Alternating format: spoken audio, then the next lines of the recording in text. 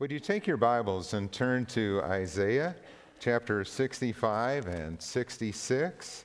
I hope that you brought your spiritual appetites today because we are in for a feast as we walk through these two chapters of Scripture. It's a long passage, so I'm not going to read it at the beginning. We'll refer to it as we go along. So please have your Bibles open. And if you don't have a Bible, there are some in the chairs underneath where you are sitting. You could take those to follow along with us. But let me pray for God's word as we begin. Father, your word is powerful. It is truth. And this passage that we're going to look at today is both sobering as well as encouraging. What a great hope we have. The awesome things that you have prepared for us in heaven are beyond our imagination. And how glorious it will be to one day stand in the presence of the great I am, without fault, without shame, but pure and holy in your sight. It is amazing. And so, Lord, I pray that you would encourage your people as we listen to your word today, and that you would use me, speak through me to make it as clear as I can. I ask this in Jesus' name. Amen. I want to begin this morning by asking you a couple questions. The first question is this: how many of you would like to go to heaven when you die? Show of hands. All right, hopefully everybody. That's the easy question. Now the second question is, and I want you to be honest here, how many would like to go today? All right, well, that's good. You know, I take that from Lewis Smedes, who was a professor who would teach at a Christian college, and he used to ask his students those two questions when they came back in the fall. And of course, everybody would raise their hands on the first one, that they all want to go to heaven when they die. But the second question was kind of like there'd be a couple students, you know, maybe nervously raising their hand and then kind of looking around to see if anybody else did. And often they were the only ones. It's that most of us would rather take a rain check on that, and, you know, we're not planning to go today. We want to go to heaven, but weren't really thinking of it right at this moment. But then Professor Smedes would ask them this question. He said, how many of you would like to live in a world that was set straight once and for all? A world in which there was no more suffering. There's no more terrorism. There's no more child abuse. There's no more evil in our world. Sin, sorrow, death are all gone away. And of course, all of them would say, you know, yes, I want to live in that kind of world. And then he would say, if that's the kind of world that you want to live in, heaven's going to be an awesome place. The chapters that we're looking at today in Isaiah give us a picture of what that new heaven and new earth will be like. And it is beautiful. We're going to finish our brief study in Isaiah, where we have been this summer, and I hope this book has been an encouragement to you. I know as I've gone through it, I felt like, boy, I want to go back and do this again. I mean, I want to dig into it even more because this was really fun. These two chapters come as the answer to the cry of God's people in chapter 64. In chapter 64, that first verse is the cry of God's people who say, oh, that you would rend the heavens and come down, that the mountains would tremble before you. There were people crying out and saying, God, why don't you do something? God, why don't you tear open the heavens and come down and make things right once and for all? It's the cry of our heart as New Testament believers when we say, come, Lord Jesus. Come quickly. Come, Lord Jesus. Have you ever prayed that? Do you long for a day when God will make all things new, and when suffering and sorrow will end, and when our struggle with sin will be done forever? When this world will be all that God intended it to be? Yes, that is the cry of our heart too. And when we pray in the Lord's Prayer, thy kingdom come, thy will be done on earth as it is in heaven, that's what we are expressing. And what Isaiah wants us to know, and wanted God's people to know back then, is to pray that kind of prayer, though, is to pray for the end of the world. And it is a prayer that should be prayed, but it should not be prayed lightly because of what it means. And that's what we're going to look at in this passage. What will that day bring when the Lord returns? He tells us, first of all, in chapter 65, that it will bring judgment and salvation. And the problem in Israel at that time is that some were praying that prayer, God, why don't you do something? Why don't you come? But they were not ready for the Lord's return. I mean, they were religious, if you will. They were going through the motions of temple worship, but their heart was not right with God. They were continuing to do as they pleased, as we saw in our previous studies.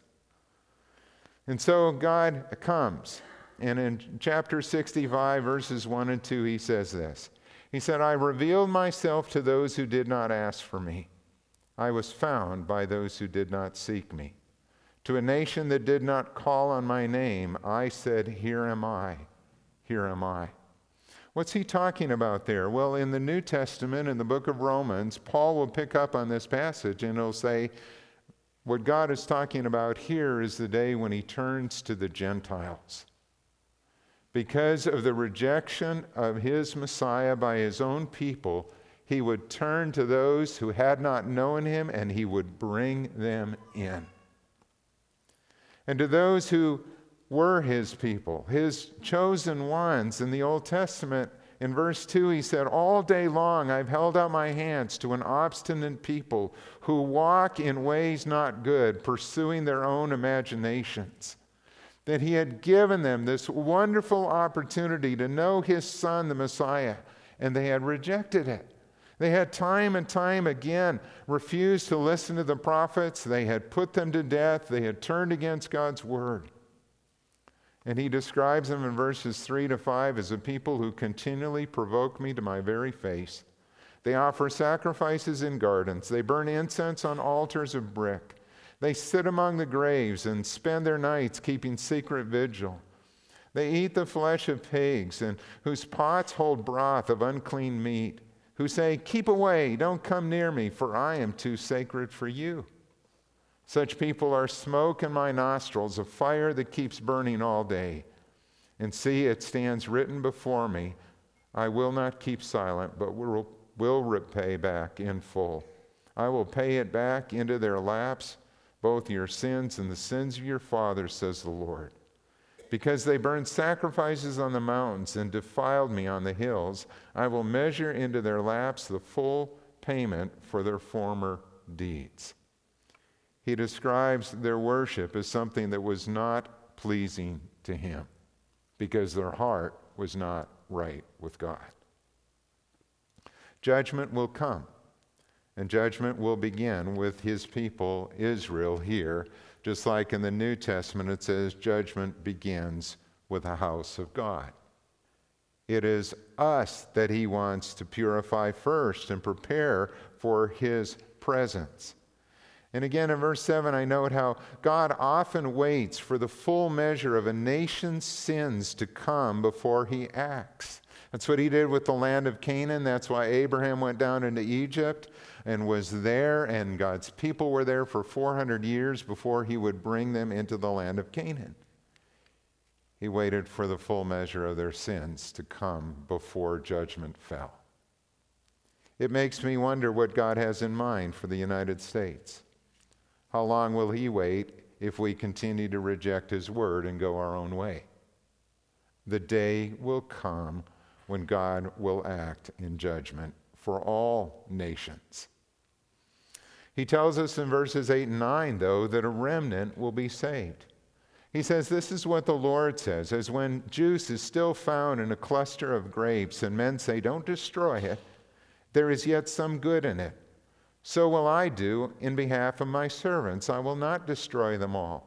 I will bring forth descendants from Jacob and from Judah who will possess my mountains. My chosen people will inherit them, and there will my servants live. Who are these people?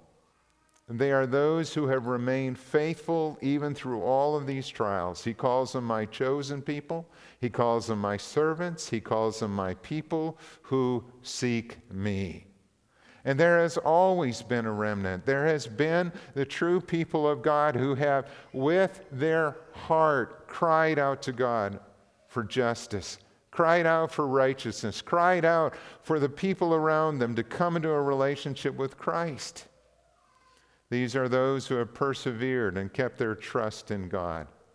And they have placed their hope in the suffering servant of Isaiah 53 as their Messiah, as their Savior and Lord. They stand in contrast to those who rejected God's invitation. You see that in verses 11 and 12 where he says, "But for you who forsake the Lord and forget my holy mountain, who spread a table for fortune and fill bowls of mixed wine for destiny, I will destine you for the sword, and you will all bend down for the slaughter. For I called, but you did not answer. I spoke, but you did not listen. You did evil in my sight and chose what displeases me."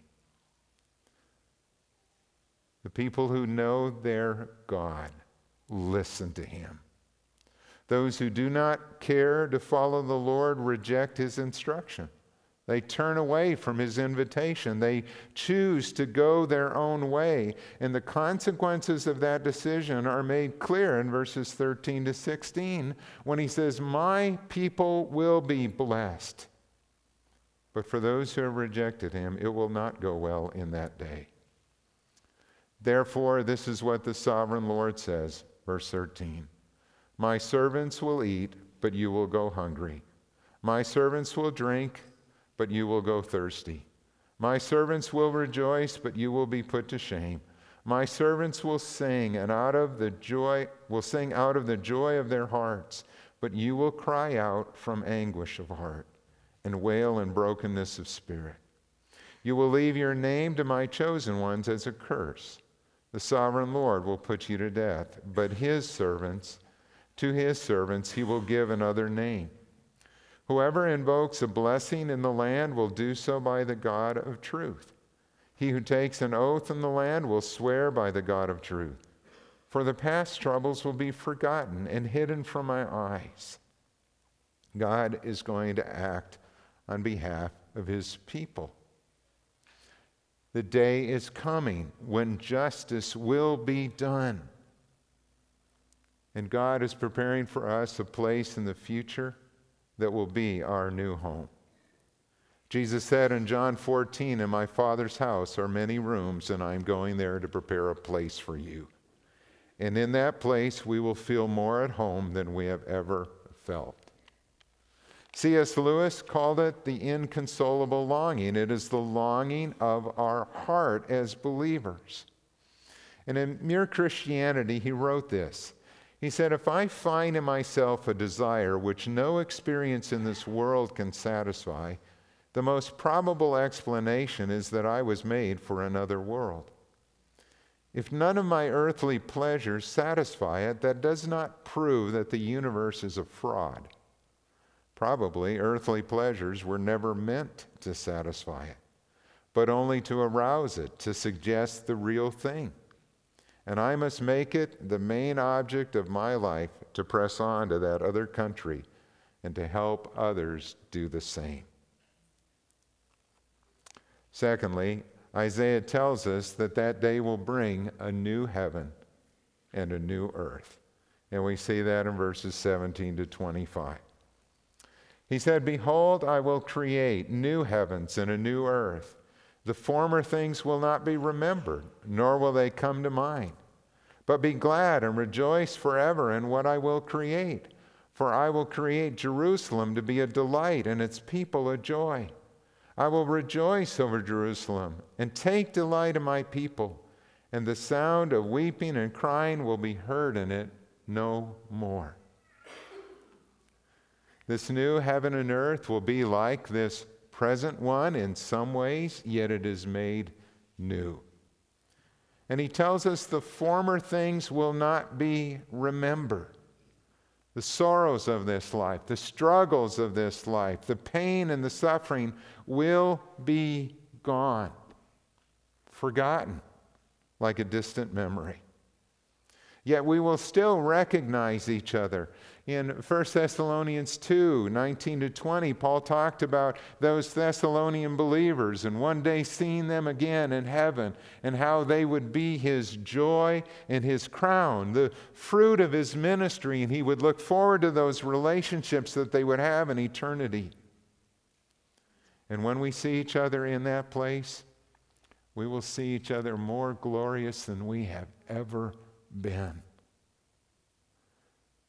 Because our struggle with sin will be over, and the dross will be removed, and we will see each other as we were made to be. What an awesome thought.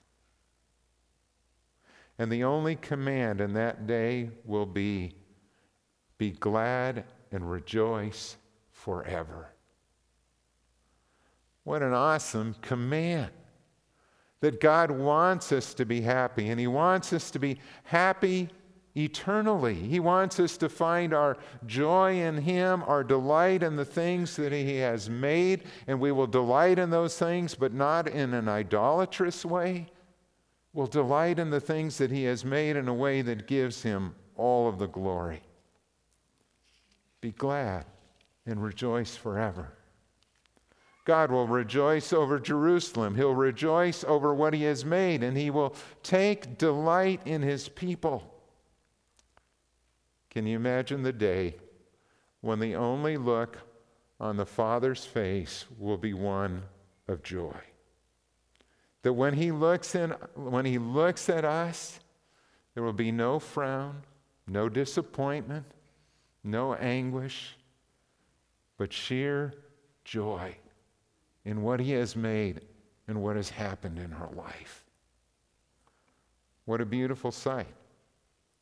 And we who in this world, if we were to look upon the Father today, would die because of his holiness, in that day we'll look upon our Savior Jesus and we will see him face to face. And we'll look upon the glory of God and we'll be drawn to it. We'll not run and try to hide ourselves, but we will run to our Father in heaven. Isaiah tries to describe what that new heaven and earth will be like in verses 20 to 25, and listen to what he writes here. He says, "Never again will there be in it an infant who lives but a few days, or an old man who does not live out his years. He who dies at 100 will be thought a mere youth. He who fails to reach 100 will be considered accursed. They will build houses and dwell in them. They will plant vineyards and eat their fruit. No longer will they build houses and others live in them, or plant and others eat, for as the days of a tree, so will be the days of my people. My chosen ones will enjoy the work of their hands. They will not toil in vain or bear children doomed to misfortune, for they will be a people blessed by the Lord, they and their descendants with them. Before they call, I will answer. While they are speaking, I will hear.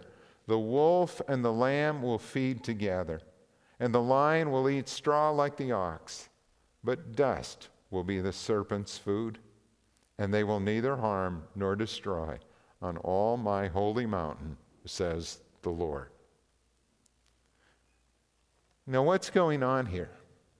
Isaiah is describing for us what this new heavens and earth will be like, and it raises some questions in our mind because it sounds like people will live a really, really long time, but then they will die. I mean, it kind of sounds like that, doesn't it, when you read it? And there are two possible answers here that I think explain this.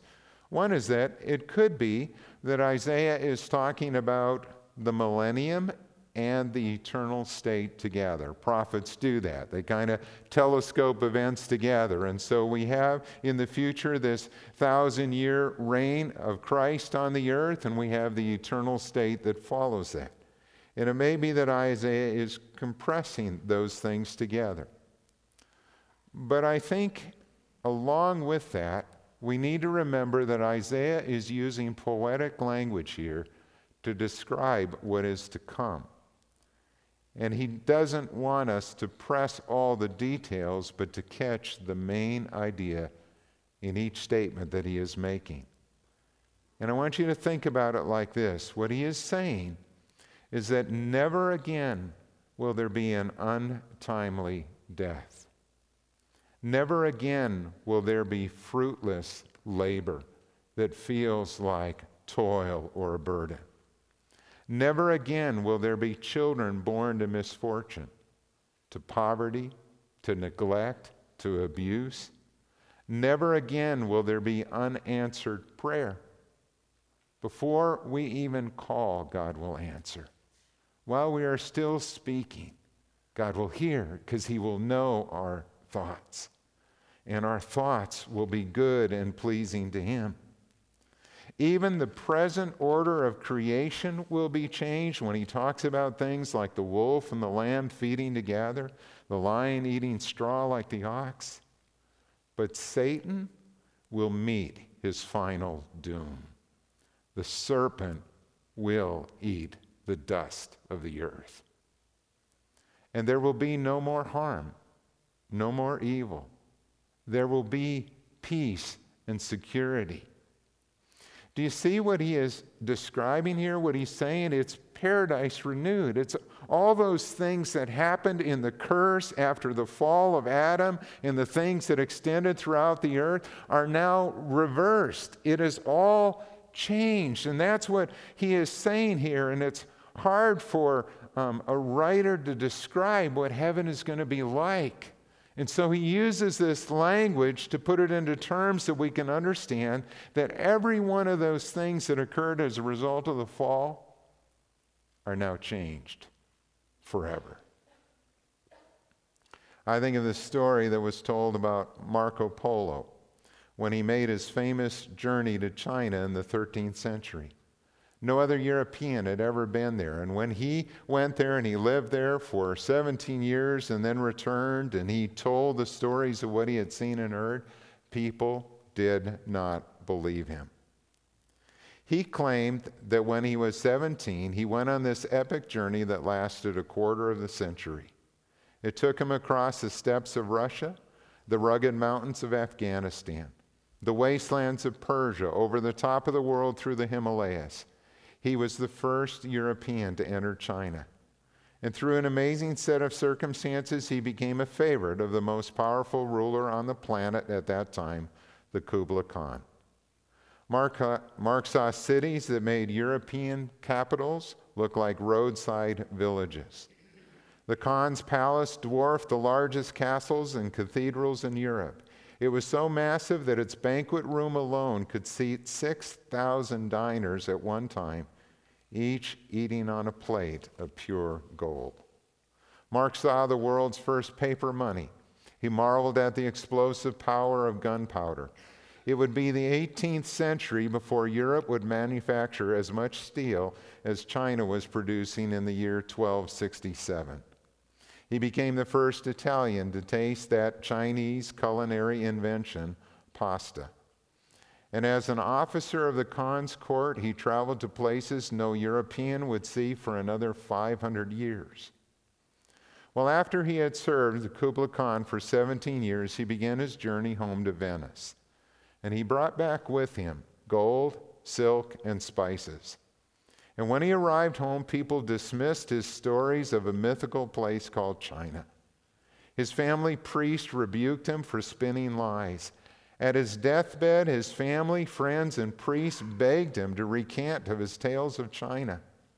But setting his jaw and gasping for breath, Marco Polo spoke his final words, "I have not even told you half of what I saw." They just couldn't believe it. We read in the scripture that when the Apostle Paul was taken up into heaven, he saw things that he was not permitted to speak. So glorious, so awesome. But Paul, now is not the time to say it, not the time to tell it.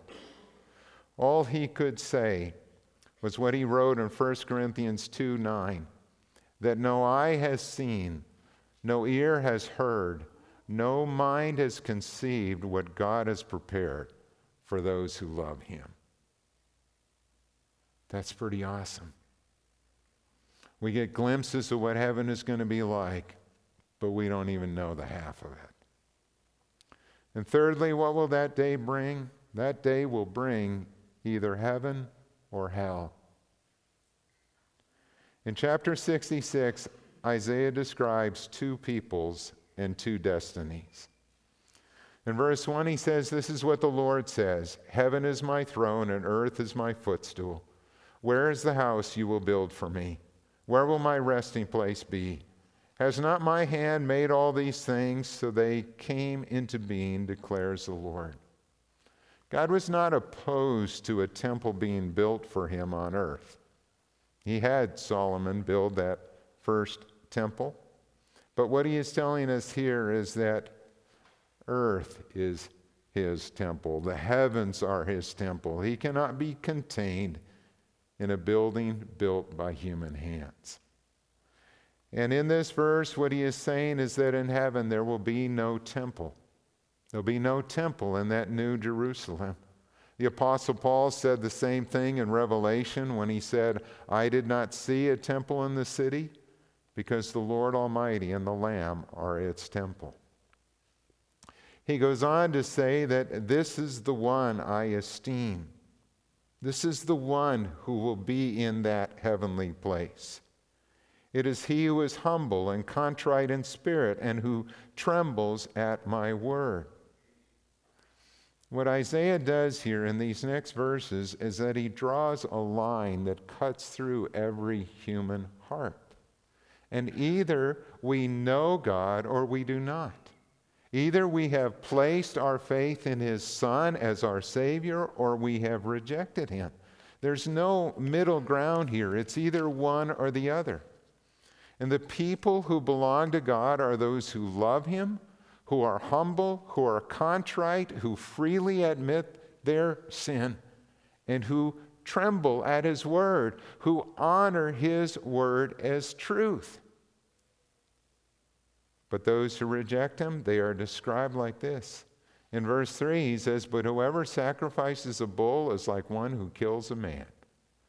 And whoever offers a lamb is like one who breaks a neck. Whoever makes a grain offering is like one who presents pig's blood. Whoever burns memorial incense is like one who worships an idol." Well, what's going on here? Can you imagine how shocking that was when Isaiah wrote that and the people heard that? I mean, God, didn't you require all of this temple worship? Weren't we supposed to sacrifice the blood of bulls and lambs as an offering, as an atonement for our sin? Yes, they were to do it, but they were to do it with a right heart. What God is describing here is that if somebody is just going through the motions of religion and they really don't love God, it doesn't mean a thing. In fact, it is an offense to a holy God. Religion that is heartless does not please God. This is the difference between true and false religion.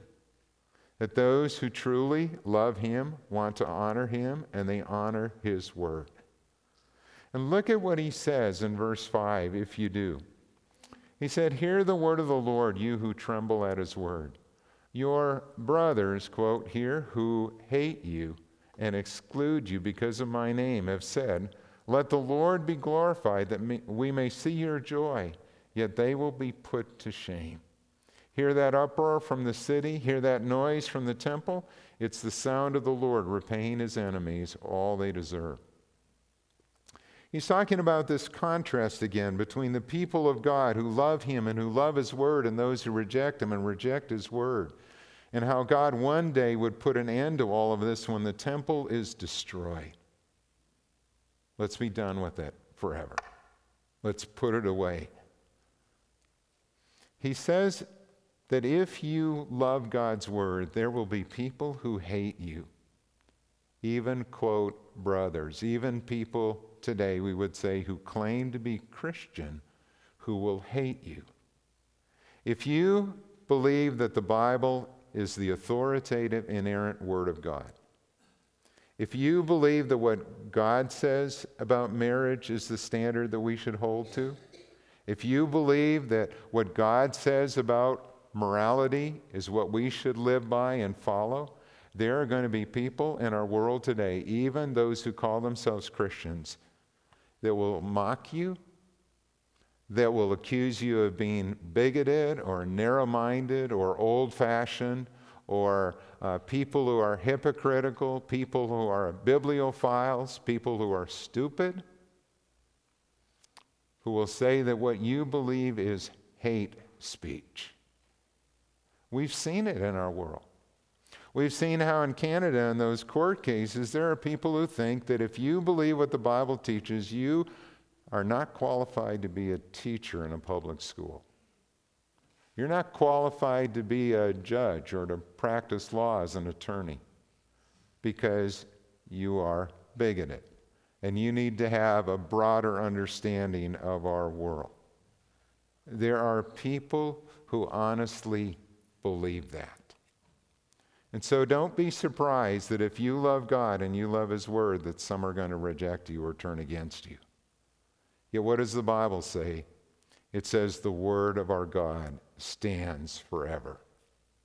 Jesus said, heaven and earth will pass away, but my words will never pass away. He goes on to describe in verses 7 and 9 the birth of a new nation. A new nation's going to be born from the old. What is this that he's talking about? He says, before she goes into labor, she gives birth. Before the pains come upon her, she delivers a son. Who has ever heard of such a thing? Who has ever seen such things? Can a country be born in a day or a nation be brought forth in a moment? Yet no sooner is Zion in labor than she gives birth to her children. You know, it's an interesting description of what is going on here. He is talking about the birth of the church on the day of Pentecost, before the destruction of the temple that will come in AD 70. A new nation's going to be born. It is the people of God. It is the church that comes out of Israel and that is born and who will take this gospel to the ends of the earth. He describes how there will be a new Jerusalem in verses 10 and 11. He talks about how peace will come to that Jerusalem and to Israel like a river, and the wealth of nations will come to them. And in that day there will be a distinction made between the righteous and the wicked, between those who love God and have placed their trust in Him and those who have rejected Him. And he describes that in verses 14 to 16. When you see this, your heart will rejoice and you will flourish like grass. The hand of the Lord will be made known to His servants, but His fury will be shown to His foes. See, the Lord is coming with fire, and His chariots are like a whirlwind. He will bring down His anger with fury and His rebuke with flames of fire. For with fire and with His sword the Lord will execute judgment upon all men, and many will be those slain by the Lord. There is a difference made between the righteous and the wicked. And what he describes in verses 17 to 24 is really, again, this is amazing as well. He describes and tells us that there will be a great missionary outreach that will take place before the end.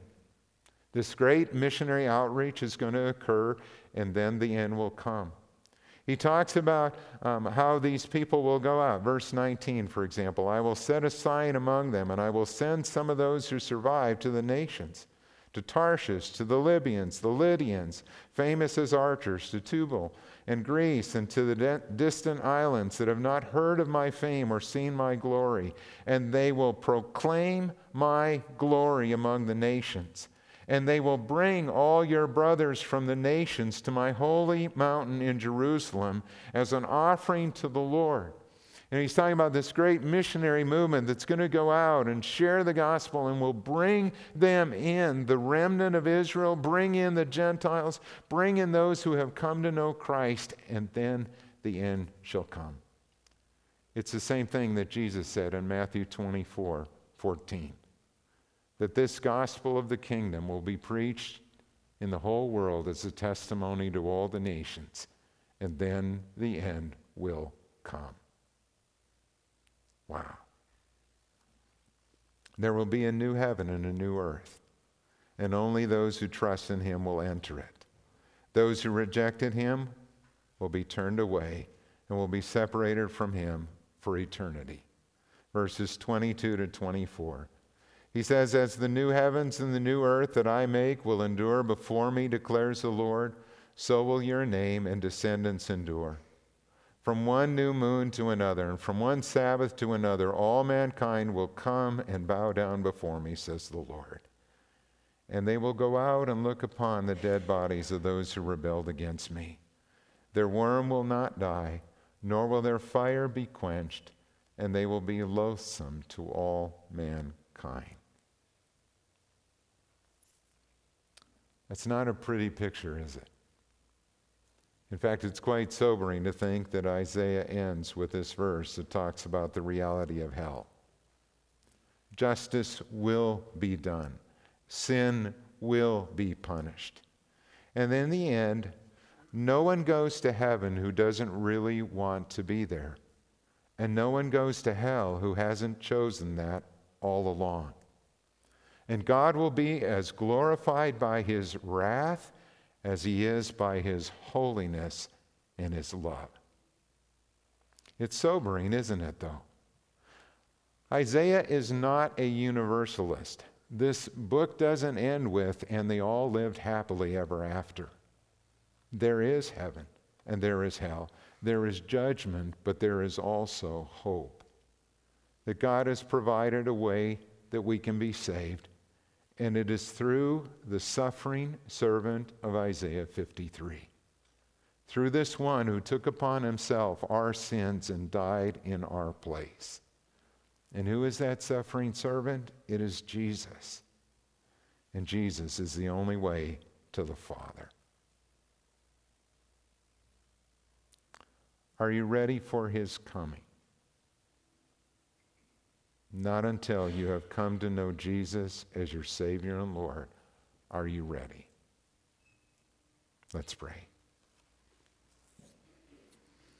Father, I pray that today, if there is anyone who is unsure about their relationship with you, that they would turn to Jesus this morning, to confess their sins, to ask his forgiveness, to invite him to come into their heart as Savior and Lord. If you will do that today, God will take you at your word. You could begin this relationship with him this very moment. Trust in Christ and trust in him alone for your salvation. And Jesus, thank you for this glorious future that awaits all of us who know you. And may it give us encouragement on those days that are difficult. May it give us hope on days when we feel that we are dealing with trials or the sorrows of this life. Thank you for what you have prepared for those who love you. In your name we pray. Amen.